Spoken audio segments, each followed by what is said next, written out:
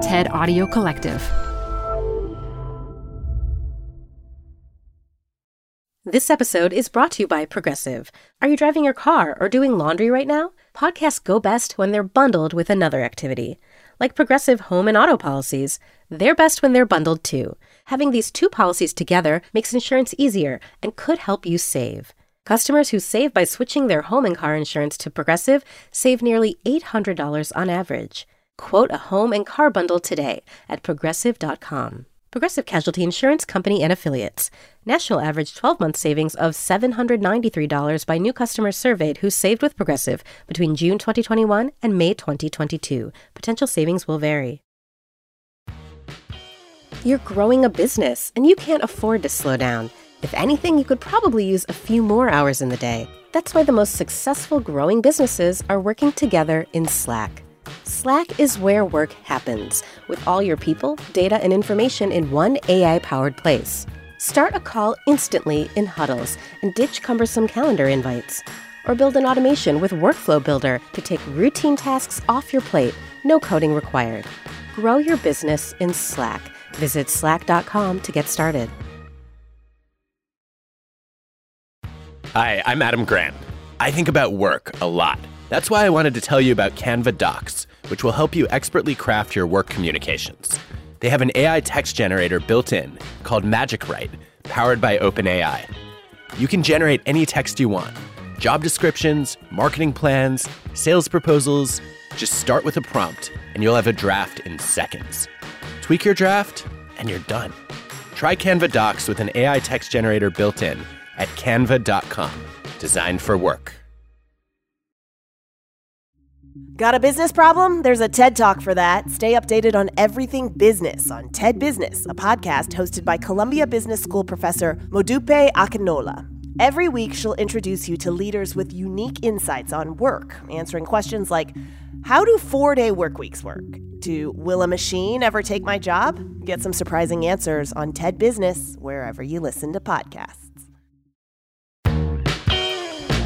Hey, Work-Lifers, it's Adam Grant. Welcome back to Taken for Granted, my podcast with the TED Audio Collective. I'm an organizational psychologist, and this series is about rethinking assumptions we often take for granted about how we work, lead, and live. Today's guest is Esther Duflo, the MIT economist who won a Nobel Prize in 2019, along with two of her peers, Michael Kramer and Abhijit Banerjee, her husband. Esther was tenured in her 20s and has done groundbreaking experiments to fight poverty in the developing world. She's the co-founder and co-director of JPAL, a poverty action lab. She's a prolific writer and widely cited scholar, and she served on the Global Development Council at the White House. Her work challenges conventional wisdom about what motivates people, how to break glass ceilings, and what it takes to solve big problems. Fantastic. Esther, it's great to meet you virtually. Nice to meet you. How did you end up becoming so passionate about studying the developing world? So I think it started relatively early. I grew up in a very sheltered, intellectual middle-class life with my mother being a doctor, my father being a professor. But the one sort of wrinkle to that, or a slight difference to that, is my mother was and still is very active in organizations of doctors dealing with kids victims of war. And therefore, she spent quite a bit of time in various countries, starting with Moroccan Sahara and then in El Salvador and in places that were dealing with various kind of crises, usually man-made.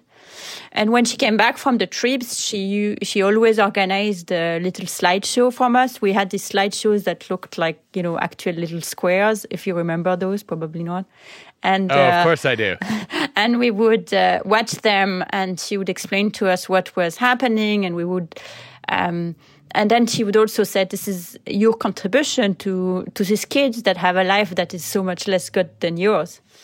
And frankly, I thought this was pretty minimal as a contribution. And from then on, I kept sort of comparing my life to the life of the kids that I saw in these pictures, and thinking that it gave me a sort of responsibility to do something about it. What this something was very ill-formed and unclear until much later. So what happened that led you to get excited about economics as a tool for tackling poverty? Because it's not the first place that I would have looked. No, it easily isn't. So I had this idea that one day I would make a difference. And for some reason, I had ruled out being a doctor, maybe related to seeing my mother's lifestyle. And then but I thought maybe I would do politics, but all of this was a little bit vague. So what I was doing is being a good student and on a sort of a track to become an academic. I like history, so I thought maybe I'll be a historian. And all the while a little bit forgetting or leaving to some later day this ambition to perhaps do something about changing the world.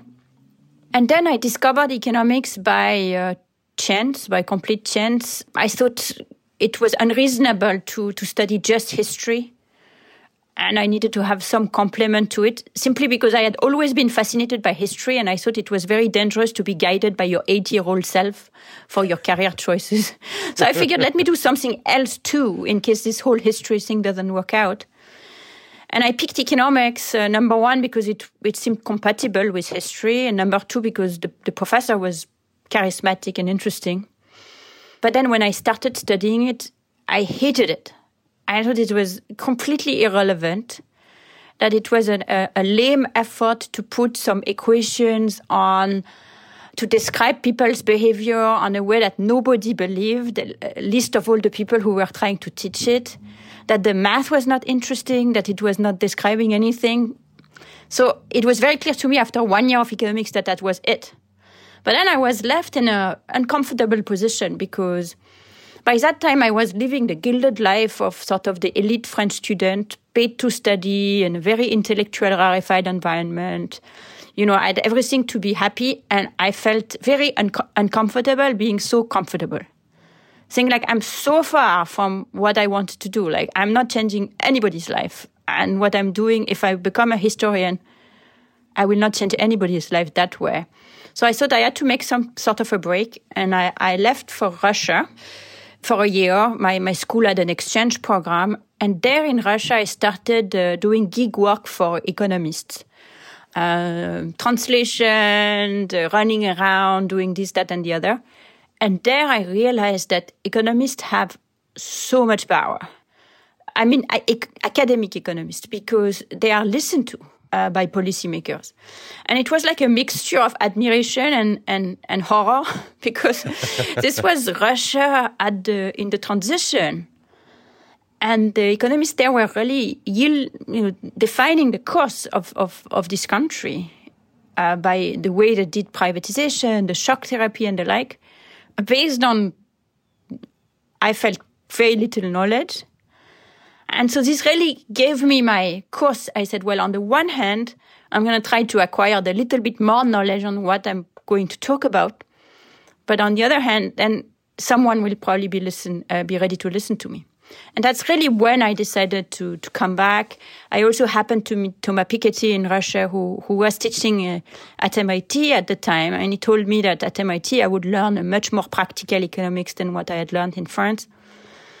So all of this clicked nicely. I went to MIT, took my first development economics class, and realized, this is how I'm going to go back to, what had been my mission from the get-go. Wow. Okay, there's so many things I already want to follow up on there. The first one is, you said it's dangerous to follow the career advice or pursue the career interests of your 8-year-old self. So I had a similar experience with my early exposure to economics. When I was a sophomore in college, I declared a joint major between psychology and economics. And I knew I wanted to understand human behavior, and I thought the two worlds would be great to try to marry. And then I showed up in my first economics class, and the professor wrote on the board that quality of life was a function of consumption and savings. It's like, that is the dumbest equation I've ever seen. My happiness has very little to do with how much I consume and how much I save. Like, do economists understand at all what people care about and what drives the quality of our lives? And I'm wondering if I gave up on economics too soon. Do you think I should have rethought my distaste for those equations? Yeah, I think you should have, but I understand why you didn't. And I think many students have exactly the same experience. I had the same experience, and I had given up. It's only because I needed to make a little bit of money in Russia, and because I thought it would be a way of being closer to what was happening that I got back in the proximity of economists. Many people stop because that's what they're exposed to, or maybe if they go to a second lesson, then they start learning that a country's worth is related to their GDP or some such.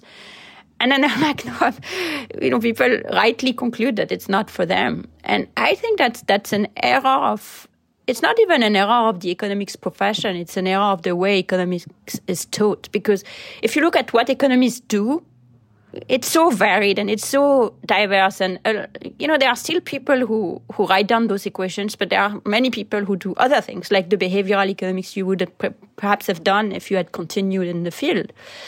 But you have to have completed and survived 2 years of this bullshit to get to it. And most people don't. And that's why now, this year, for example, at MIT, I teach 2 classes that are targeted to freshmen.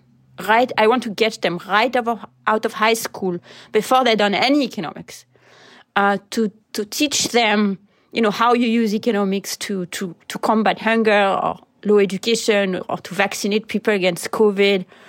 And I also want to teach them how we use economics to think about racism or climate change or that kind of things. And granted, it's not going to be as rigorous and perfect as it could be, but at least it's, perhaps going to give them a taste of what's the end of the journey and give them a reason to undertake the journey in the first place.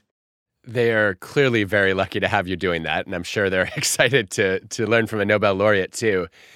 I think your arc is very different from the way that I normally envision a career, right? So in my case, I was sort of, I guess I wasn't quite disgusted with economics, but I was disappointed with what I learned and how oversimplified it seemed. And by contrast, I had fallen in love with psychology, and I knew almost on first sight that I wanted to be an organizational psychologist. It seemed like you had a different trajectory, that you had to fall out of hate with economics before you fell in love with it. How did that happen? I mean, at some level, obviously, you were paying attention because economists had power, but then what shifted? What actually lit the spark or at least got you to say, maybe this isn't as terrible as I thought? It's really getting to this end of the journey. When I was in Russia and I saw what the economists were doing, I could picture myself doing something not similar, because I didn't like the type of macro scale advice they were giving, but at least related in that I would put my science to the service of something useful for people, which is what these economists in Russia thought they were doing. So after this 1 year of hating economics, when I came back to economics, I was already a graduate student. And the easy math was replaced by reasonably hard math, and a complete abstraction by some effort at looking at the world. And therefore, armed on the one hand with this sense that this was all, there was a plan, there was a logic, I knew where I was going, and I was going to do work that was ultimately interesting to me, but I had to learn, to do my scales. And on the other hand, with the fact that quickly enough the scales, turn into arpeggios and things that were intellectually motivated, gave me all the drive and energy I needed to, fall in love again to the subject I had fallen out of hate relatively recently. I think it's so interesting then to see that not only in some ways did it take you a while to decide that economics were for you, but that when you finally did make that commitment, you took on a field that almost didn't exist yet, right? As far as I know, when you started doing development economics, that was not a real option for doctoral students. Did people think you were insane? It was an option, but it was a very, very, very, very marginal option.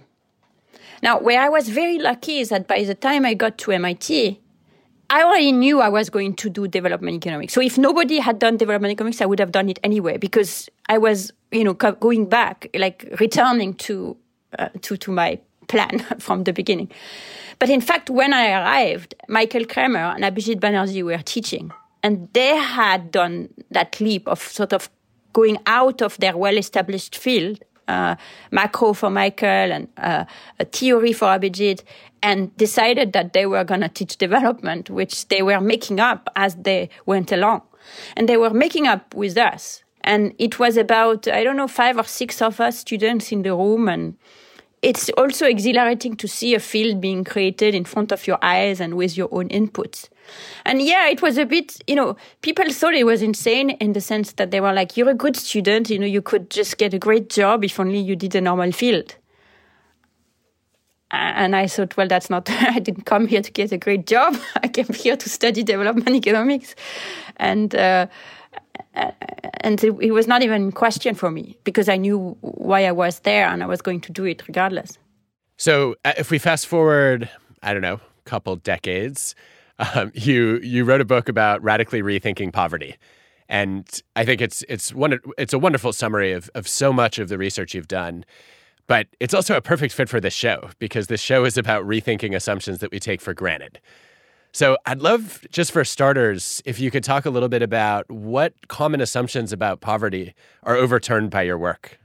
So I think depending on the flavor of the month, there are any number of wrong assumptions about poverty. And what's interesting is that they are very strongly held at a moment in time, and then they are kind of, next year it's another one. So the one when I grew up and that I grew up with, and in fact I grew up believing when I was, naively thinking I was going to save the world one day, was that the poor were all desperate and they were all on the margin of starvation. And, I grew up with Live Aid and with the French version of that.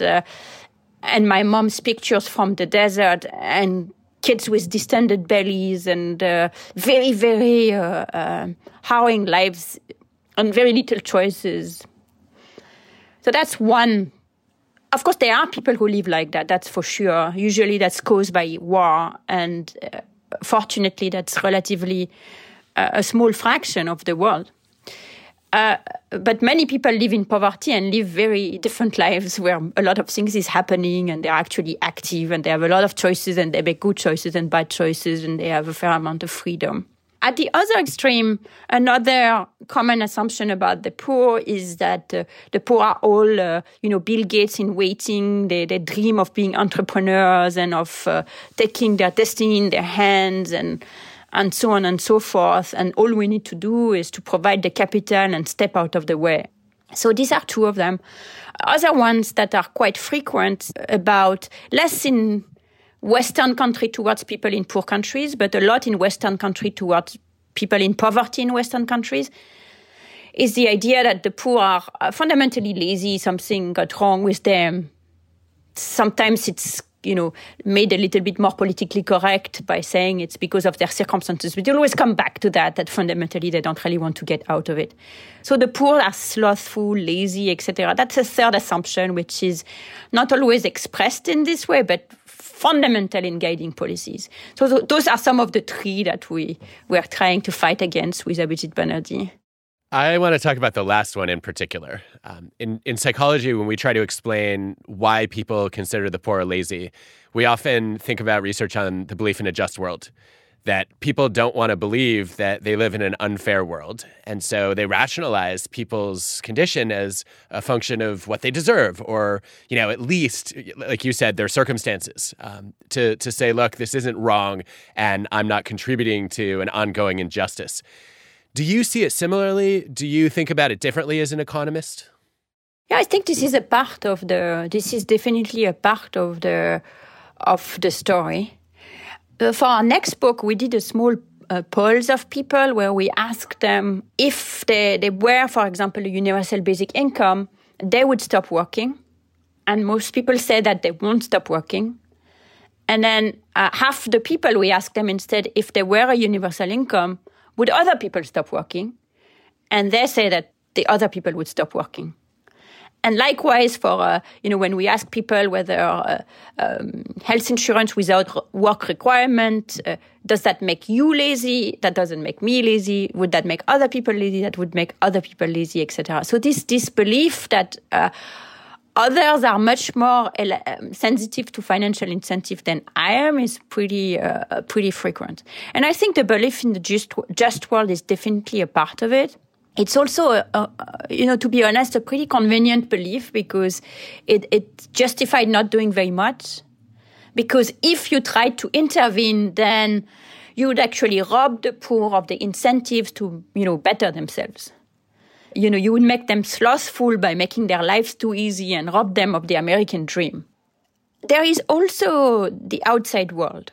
And I think that belief of the poor being slothful is also continuously repeated by the media, by policymakers. Our French president did a whole beyond the scene take to look cool.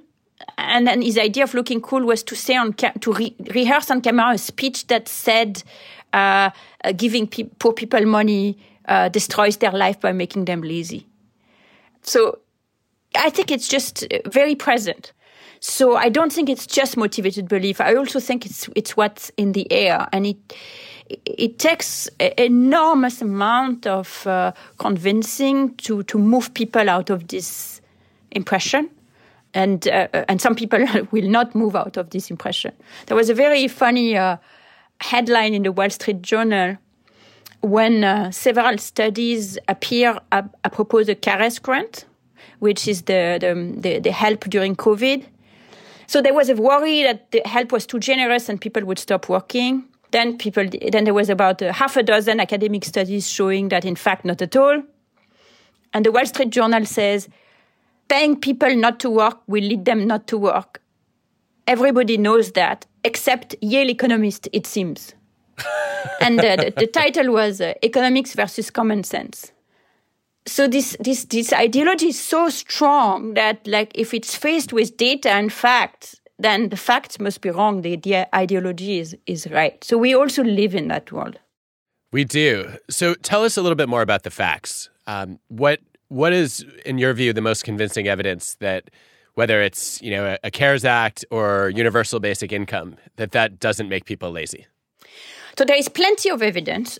First, the CARES Act itself, which, again, it was $600 of weekly of unemployment insurance. It was studied by half a dozen different teams, and they all came to the conclusion that it didn't have any impact on labor supply. That's the most recent piece of evidence and extremely striking in a way. Then from all over the world, in particular all over the developing world, there has been a series of cash transfers experiments. They are usually conditional on health or education behavior, but not on work. And Abhijit Banerjee and Ben Olken and Rima Hanna took all of these studies together. And a lot of them were done in these very rigorous randomized controlled trials. So you can compare the exactly comparable people who got this very generous support and people who didn't. And if you look at their labor supply, their probability of working is just the same. And the number of hours worked per week is just the same. And this is done in studies all over the world. So that's another example. Then examples closer to home in the US is the Alaska and petrol grant doesn't make people lazy, and so on and so forth. So the evidence keeps coming, and in fact, I haven't seen so far evidence that we're lining up strongly in the other direction. So what are the missing motivations that aren't accounted for when we assume that that giving people cash essentially is going to decrease their motivation to work?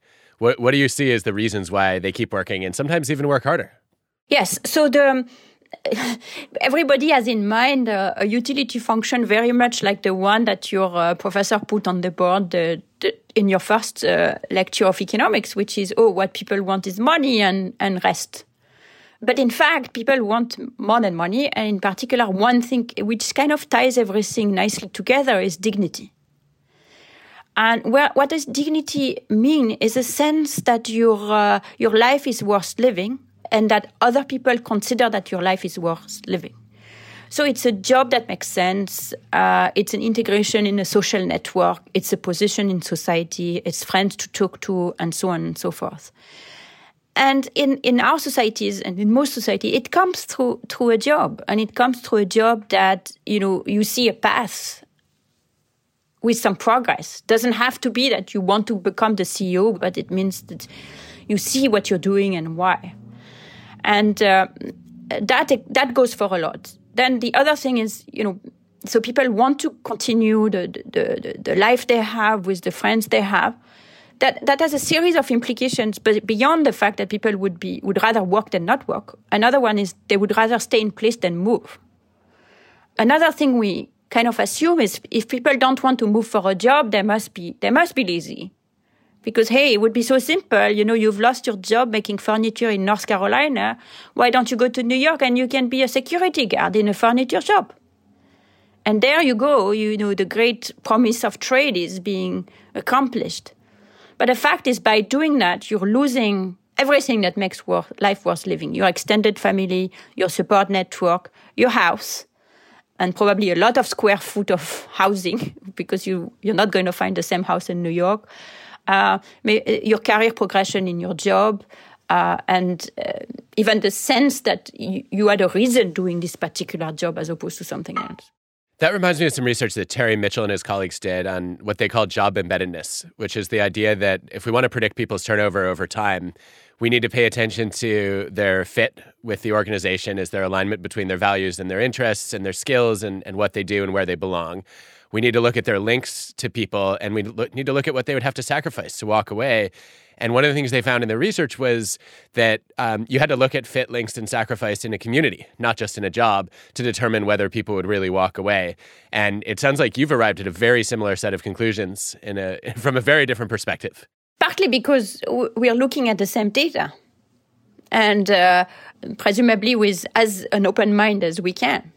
So back on the point of dignity, the desire to be respected, also the meaning that you spoke about, the motivation to make a difference. When I was doing my doctoral dissertation, I had done some experiments with university fundraising callers, and I found that just randomly assigning them to meet one scholarship recipient who had benefited from their work was enough to substantially increase the number of calls they made, the minutes they spent on the phone, ultimately the money that they raised. And one of the first questions that I got, I think it must have been in my first job talk, was, well, but how does showing people the meaning of their work and seeing who they help, how does that compare against a financial incentive? And I thought it was such a complicated question to answer because I don't know what dose of meaning is equivalent to, $100 reward. And the closest I ever got to trying to compare was thinking through, could I design interventions that were equal cost? So whatever amount of money financial incentives would require, could I substitute that for a chance to see the real impact of your work? As a Nobel laureate who spent your whole career doing the kinds of field experiments that I was grappling with in that moment, how would you think about comparing the effects of incentives and meaning and impact? Yeah, that's a great question. One way to answer this question is that, why do you want to know? It's often, in some sense, free to give meaning, or if you organize the job accordingly. And in some other sense, sometimes it's just completely impossible. So the price per unit of meaning is a bit hard to equalize from context to context. The reason why it's not an absurd question to ask is that magnitudes do matter, and not just science. And that's something that policymakers forget often, and they get this vague intuition that something works or it doesn't work. But without thinking, how much does it cost them to deliver that thing that work? And ultimately, when you have to make policy choices, it's pertinent and important. I agree, but what I also found a little bit disconcerting about it was the implication that if meaning was as powerful or more powerful, we could just stop incentivizing people and compensating them for their work. And I didn't want to give any manager an excuse to substitute one for the other. That's a great point. I don't think that would work. Eventually, people need to eat too. Unfortunately, whenever there is a possibility to make money, then this wage is being exploited. So I do think that there is a way in which managers do attempt to provide substitutes for money by giving meanings. But it's not always... I don't think you can fake it for very long. I certainly hope not. We actually had some managers who did try to fake it. And they said, look, I'm just going to tell the story of the scholarship student. And I did not get the same effects in that version of the field experiment because, in part, employees were suspicious, right? They looked at that and said, I think my boss might have an ulterior motive for trying to inspire me, and it doesn't have the same meaning to me as when I actually meet the person face to face. So I tried this experiment, or some version of this experiment in India in a different context. We had done some work on women as policymakers. So in India, they have a policy that forces people to elect a woman every third election. And this is randomly assigned, so you can compare the places that had a woman and places that didn't. And we compare them in the next series of elections. And what we show is that women are more likely to run, and women are more likely to be elected if they had an experience of a woman as policymakers. So this is good. Since then, we've shown that this comes in part from less prejudices against women's ability to be leaders. And we were interested to see, can we shortcut this process by just telling some people that women are actually just as good as men?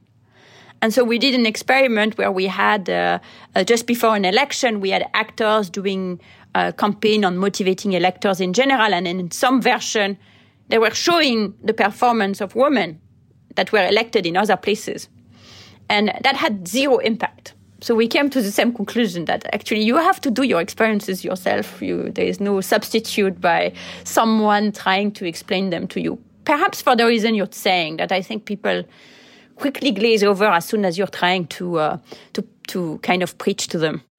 I think that it's totally fascinating. And I guess, actually that was another question I wanted to ask you about is when you look at your research on women in leadership, I think the role modeling effect is obviously powerful. You've seen that girls are more likely then to rise into leadership roles, that voter attitudes change, right? When you have women randomly assigned to these leadership roles. But I wonder how you reconcile that with research on moral licensing, which suggests that once people have supported one woman, they can essentially say, see, I'm not sexist. And then they don't feel obligated to support another one. And that means there's a risk that when the first woman breaks the glass ceiling, it doesn't move people's attitudes over time. Well, what's interesting in this case is that the first woman that broke the glass ceiling, they were not brought in there by the voters' will. They were put in place there. And so the blessing was broken from above with a big hammer, not from, 1,000 paper cuts from below. And so, in fact, the voters hate the woman who is the trailblazers. They have very negative impressions against them, and those trailblazers have a miserable time, and they don't run again, in fact. Because I think people are quite resentful to be forced to have elected a woman. So it is interesting is that it's almost against their best desires that they are forced to realize that actually it never occurred to them that the woman could run. They didn't like the idea. Actually, they still don't like the idea. If you ask them, they are absolutely willing to tell you that no, they don't like the idea that women lead. But at the same time, there is another thing that is happening, which is there's so much dislike the idea of having a woman leader that they never experienced it. And because they never experienced it, they also thought genuinely that women were incompetent. And when they are forced to have a woman leader, they still don't like the idea, but they are forced to realize that actually women are just equally competent. And so this is, I think, the mechanism in this case. It doesn't mean that you don't have what you're talking about, which is, my best friend is a Jew or something like that. Wow. That's in some ways encouraging, right? That even in the presence of prejudice, you can still improve people's perceptions of women's competence. It's also really depressing, right? That even after acknowledging that women are just as competent at leadership as men, they still say, I prefer not to have women in leadership roles. Yes, I find it more encouraging than depressing because I can accept the fact that, machism is going to take some time to go away. And in some sense, I'm more of a pragmatic. As long as women can still sort of slowly make their way and show their competence and make a difference, then, the fact that some grumpy men are not happy about it, or even many grumpy men are not happy about it, then it doesn't bother me that much. And I think it goes back to another thread of my research, is this idea that the very notion of what preferences mean is a bit uninteresting in a way, because people can tell you that they don't like having a woman. That doesn't mean they're not going to vote for them because they think they are competent. So they also try to express something, and they maybe try to understand what the social norm is and to conform to it. But maybe these views are less deep than people would have you believe, and that the behavior is more fluid. And in today's environment where we insist more in the media, and people like you and me insist more on the fact that people are increasingly polarized in terms of their opinions and increasingly impossible to move, what I'm finding instead is that their discourse might be stultified, but not necessarily what they actually do. I love this point. One of the things that I have noticed for years in my research is that people assume you have to change attitudes in order to shift behaviors. And very often the reverse is easier. If you can get somebody to change their actions or to try out a new path, then you start to activate cognitive dissonance. Okay, well, why did I do that? I must have a slightly more complex attitude than I thought. And you also lead to a change in identity, right? Well, okay, I must be the kind of person who does that sort of thing. And between wanting to rationalize their prior actions and actually learning something about who they are from seeing what they do, sometimes behavior shifts. So I guess a concrete example of that is, if I go back to the fundraising callers, I was trying to study the mechanisms through which meeting a beneficiary of their work motivated them to work harder and more productively. And I could not get any change in their attitudes in my surveys. I was trying to test whether they reported their work being more meaningful. They felt more valued by the scholarship students as opposed to devalued by the alumni donors who were screaming at them for interrupting their dinners and hanging up on them. And I just saw no movement. And some of that, I think, it's harder to measure fine-grained changes in attitudes than very objective, observable behaviors in terms of time on the phone. But I think part of it was also that they had to spend a few weeks kind of observing themselves, spending that much more time on the job, working harder, working longer, raising more money to internalize that, oh, yeah, this job is not harassing people over dinner. It's making a difference for students who can't afford school. And it sounds like you've seen a similar dynamic in your research, that sometimes moving people's behavior is the beginning of changing their attitudes and opinions. Yeah, it's making the motivated beliefs that we were talking about earlier in interview work for you, in a sense. And it's also recognizing that the beliefs and the attitude and the taste, they are the product of many things. They are the product of your environment. They are a product of what your friend thinks. They are the product, as you say, about your own perception of what you are doing and why you are doing and your behavior. And they are much more fluid than we often think as economists. Inspired by Becker, we think they are what they are and we take that as primitive. And I don't think that's true. And also people just don't know what they believe most of the time. There are all these psychology experiments that I'm sure you know much better than me about people, for example, being influenced by the last number of their social security number when valuing a bottle of wine. If you make them to think about the last digit of their social, and they are going to value the wine closer to that. If they have a high number, they'll give a high price for the wine. If they have a low number, they'll give a low price for the wine. So this shows that on most things, we just don't know. And a lot of things are complicated, as you say. And so our own notions of what we like or want or need is a little fuzzy. And therefore, starting with behavior and starting with, concrete advice as opposed to preaching can be helpful. In the context of COVID and polarization, I have a recent example of that. So we did a very large experiment where we sent about 50 million Facebook ads to people before Thanksgiving and Christmas. So 20 million before Thanksgiving and 30 million before Christmas. It was a group of doctors who sent this very, very short video asking people not to travel for Thanksgiving. Or before Thanksgiving and not to travel before Christmas. And we randomize these ads at the geographical level so we can follow the impact on mobility and we can follow the impact on COVID. And what we find is that people were quite a bit less likely to travel at Thanksgiving and at Christmas if they had received our ads. And 2 weeks later, there is less COVID, which is pretty rare example of a non-medical intervention that actually affects COVID. But what's most interesting is that the impact were just as large in heavily Trump counties as in Democratic counties.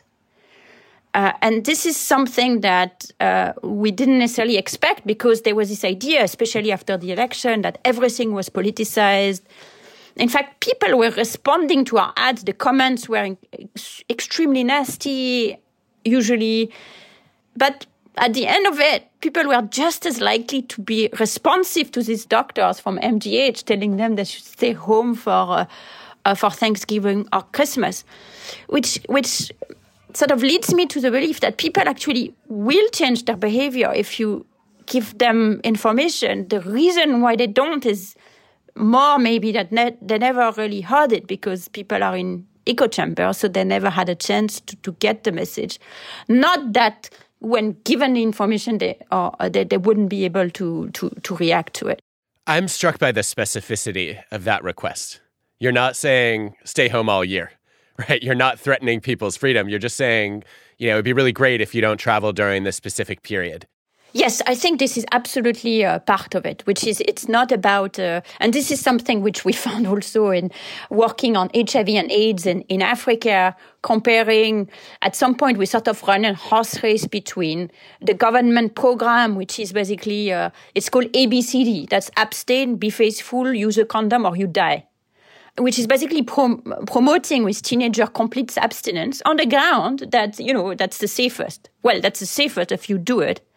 So we tried that and contrasted it with a much more specific advice, which is avoid having sex with older men. We didn't even say that. We just gave kids information on the prevalence of HIV among younger men, older men, and girls. And this was news to the kids because they always thought the boys were the dangerous people, not the very serious men that paid for their school fees.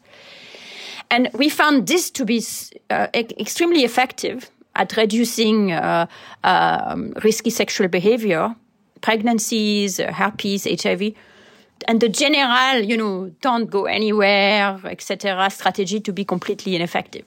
Wow. One of the surprising patterns in your data is that I'm thinking about when economists talk about revealed preference. And I'm wondering if part of what you're showing is that it's often not until we see ourselves take action that we discover our own preferences, not just reveal them to other people. Yeah, I think that's absolutely correct. And people are confused about their own preferences. People are also confused about the preferences of other people. So there is nice work on showing that by Leo Bernstein, for example, showing that people, for example, Saudi men think that other Saudi men would not approve of wives working. But in fact, themselves, they would approve of wives working. And if you make them aware of what the social norm is, then they say, oh, really? It would be okay for people. Then it's also okay for me. And then that leads them to be more welcoming of their own wife working. That I think is really nicely paralleled to some work that Dale Miller did on college campuses with students who engaged in binge drinking, thinking that was the norm. And all of a sudden discovered that not only do other people not want to do it that much, but they didn't even know that other people had those preferences. And once they did, all of a sudden they said, oh, well, if other people don't think this is cool, I don't think I want to do it either. Yes, exactly. This is, again, something that economists find it difficult to accept, that you might want to do things because other people do it, because what other people do is a signal of what you might like, not just because you might be punished if you don't do the same. But it's definitely quite powerful. And what this research shows is that people are often quite confused about even their reading of the signal, which is not particularly surprised when you consider that they don't understand what they want themselves. Support for the show comes from Brooks Running. I'm so excited because I have been a runner, my entire adult life.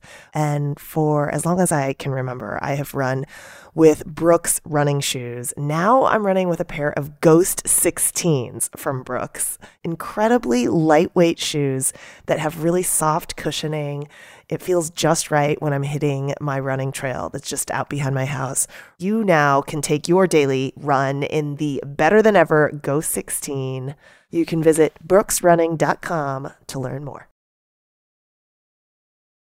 When I think about the kind of work you do, often going into developing countries and designing very large-scale experiments to try to track the effects of policy changes, it sounds like it's really fulfilling your original goal of having a career that makes a difference. But you wrote at one point that economists are like plumbers. Can you explain this and help me unpack why plumber is a more desirable way of being in the world than we might assume? Well, plumbers are really helpful. My father kept saying that the best for me to marry would be doctors or plumbers because you always need these people near you. Finally, I found neither. I don't know if it's the most, it's a particularly desirable way of being in the world. It's just a good analogy for the work that at least some economists should do. Not necessarily all of them, but the economists that you and I didn't like when we first took it is economists that tries to be like physics. It tries to come up with laws of the world, laws of motions for the world. Well, you can do that for the physical world, but for the economic world, you cannot. For the reason we have discussed for the past hour or so, behaviors are complicated. It's going all over the place. We have no control over most of it. Some economists are more like engineers, which is they realize this is complex, but they say, well, let's isolate the situation and construct systems that are robust to a lot of things that might happening. So, for example, people who do school choice program, school choice algorithm, try to have program, software systems that are robust and that can allocate kids to school in an efficient way.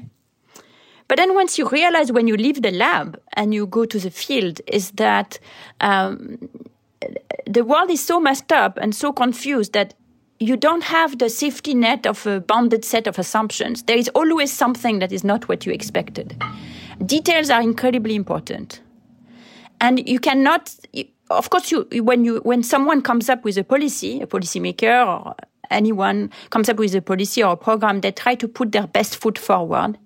They try to make, to think of the details the best way they can. But then it has to be that we're going to miss some stuff. We can't think about everything properly from the get-go.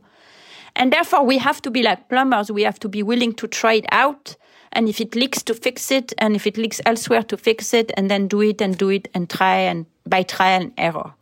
So the analogy with plumbing is both the fact that we just don't know. We have to try our best. Experience helps, but it's like an experienced plumber is better than a new plumber. But we will still make mistakes, and you have to be quite humble in how you, in observing what you're doing and tinkering with it and repairing it. So that's the analogy. Whether it's desirable or not desirable, I don't know. It's just useful. And a lot of my work is plumbing. It's not thinking about the huge question of when is the rich world going to give enough vaccine doses that we can actually immunize people in Africa? Although I hope someone is thinking about this question, and I'm also trying to think about this question to some extent. But then there is going to be the next question is how to make sure that these doses go to as many people as quickly as possible through efficient campaigns that are logistically well organized and that people trust and won't have hesitancy and they will get vaccinated. That also needs to be done. That's the plumbing part. I love that. I think it's a great description of some of the probably underappreciated and extremely important work that doesn't always have the glamour attached to it that draws people to a new research question or project. One day I was running and I was listening to a podcast and someone was lamenting the fact that after developing the vaccine in record time, we were so slow at putting the campaign in place. in the winter of last year. And I was thinking to myself, I got the Nobel Prize for that. Someone was saying, because they were saying, you don't get a Nobel Prize for organizing your logistical campaign.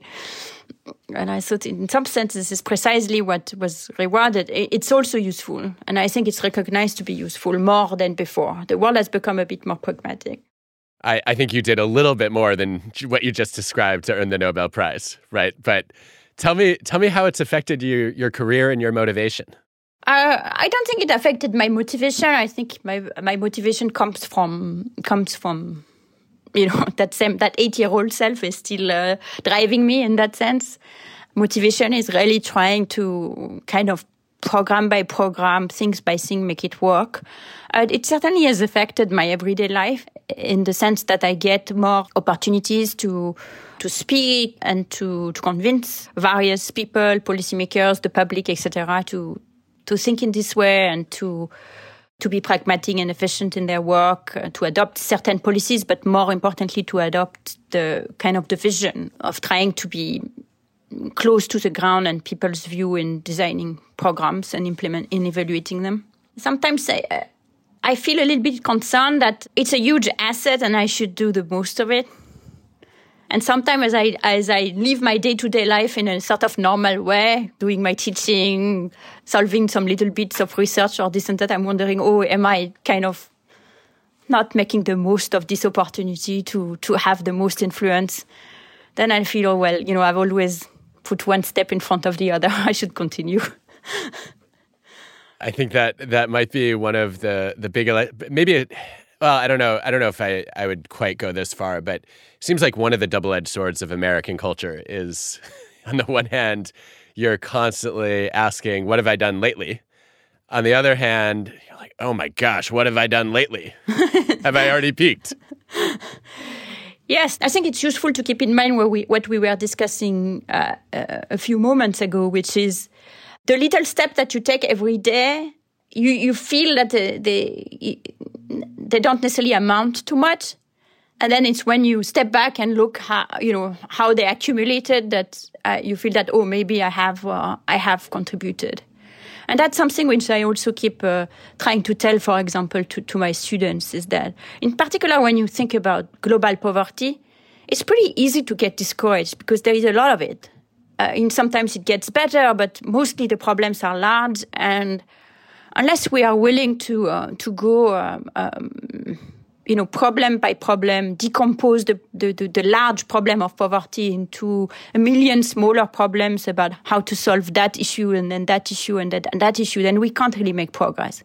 But then when you do that every day, you might have a sense that you've only dealt with very, very small things. And once in a while, it's good to step back and think, that amounted to something, because you're not the only one doing that. Well, we are extremely grateful that you are willing to do that, right? And that you haven't let the daily feeling of a drop in the bucket keep you from pursuing what do we do to improve the whole ocean, so to speak. I think it's remarkable to me that as I look across the different topics you've studied, you call yourself a plumber in some ways. I think that you're the kind of scientist that every social scientist should aspire to be, because you've done work that really enriches our fundamental understanding, but also that has tremendous practical impact on the world. And I'm reminded of a Donald Stokes book where he talked about Pasteur's quadrant, where he said, look, it's, you don't have to choose between basic and applied research. It's not a single spectrum. They're separate ones, right? You can do pioneering work on germ theory and then also figure out how to pasteurize milk. And that's a hell of a career for a scientist. And I just think you're an incredible role model for that. And I wonder if there's anything you've learned from having one foot in the world of science and the other in the world of policy and practice about how we can all do more of both. Yeah, that's a great question, because often that is something that paralyzes people a little bit, that if they do work that's too useful, they might not get the academic recognition that they want. But then if they do work that's too pointed and academic, they might not be as useful in the world. And I think I'm fortunate that at least in the field of development economics, the two are aligned. Because if we go back to the plumbing work, you could say, well, it's plumbing. It's like you're really not making science progress too much by doing plumbing. But in fact, that's not true, because often by addressing a plumbing question, you sort of uncover a whole scientific, like fundamental scientific point that had been kind of overlooked.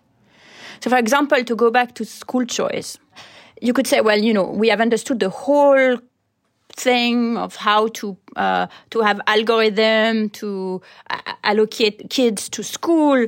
This is now all done. The science actually complicated, but maybe we thought it was largely done. And then my colleague Parag Pathak started to go to talk to a lot of parents and school system to get those systems implemented, and they thought they had the best system. And a feature of the best system is that it cannot be manipulated. But whenever he went to school and tried to explain to parents that there is nothing they can do to, be strategic about it, their best bet is just to say what they really want, people didn't believe him. People thought that they still had to be careful. They could game the system, not put their favorite school first in case they don't get a spot, etc. So you might think that's a plumbing problem. You have to just try to convince those, pesky parents that really they have to give their real choice. But in fact, taking the problem seriously, you now have to think about, what's a mechanism that is consistent with this type of preferences. So you now have a mechanism that not only is not manipulable, but that you have to be able to convince someone that it's not manipulable. And what are the properties of this mechanism, etc. So it opens a new sort of area of thinking that nobody had even thought about until you kind of went in the real world. And that's just an example, but a lot of the practices like that, which is the real question that people have in the real world, they often force you to think more deeply about your assumptions about behavior. And when you find a result that's the opposite of what you found, what you thought, then likewise it makes you think. For example, one of the first randomized evaluation that Michael Kremer did, which sort of started the whole movement of randomized evaluation in development, it was to put textbooks in school. And he picked that example because he wanted something convincing. He wanted to show clearly that you can show that textbooks work and it's so powerful. And then he found the textbooks that they were not working. And there was no impact of giving textbooks to kids. And he didn't believe it. So he redid the experiment. Still, he found no impact. He redid the experiment, changed the test scores, etc. Still, he found no impact. So in the process, two things happened. Number one is that he really refined how one has to do this experiment. So we did a lot of learning on the statistics and the practice of experiment, which is fundamental science in a way. And also, because he kept finding no impact, except on the best students, that sort of was the first seed in understanding much better what happens to school in developing countries and why they are not more effective and how to make them more effective. And then we can have some thinking on the theory of that, which has history and political science and economics, which leads to, how would we design intervention in this world, which leads to practical programs that can be implemented and tested in practice, and back and forth in this way. So it is exactly like your pastor example, which is that the work keep building on each other. Sometimes you're on a more applied end of it. Sometimes you move to the more, conceptual end of it. It's often in writing a book or writing a review article that you make some of your thinking kind of glued together. Each of the individual project is like a dot, and then it sort of gives you a pointillist painting at the end of it.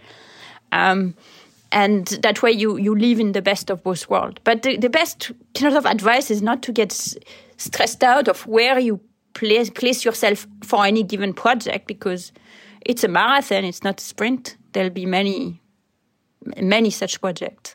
That's extremely helpful. Well, Esther, I want to thank you. This has been such a delightful and fascinating conversation, and your curiosity and your knowledge are both just infectious. And I think the world is a better place because we have you trying to figure out how to make things better for people who have it the very hardest on earth. So I'm really grateful for everything that you do. Thank you so much. It was very fun. Taken for Granted is part of the TED Audio Collective. The show is hosted by me, Adam Grant. Our team includes Colin Helms, Eliza Smith, Asia Simpson, Shel Quint, Banban Cheng, and Anna Phelan. This episode was produced by Cosmic Standard and mixed by Jacob Winnick. Original music by Hansdale Hsu and Allison Leighton Brown. We'll be back with new episodes in 2022. When people complain that economists are arrogant, your reaction is? Male economists are arrogant.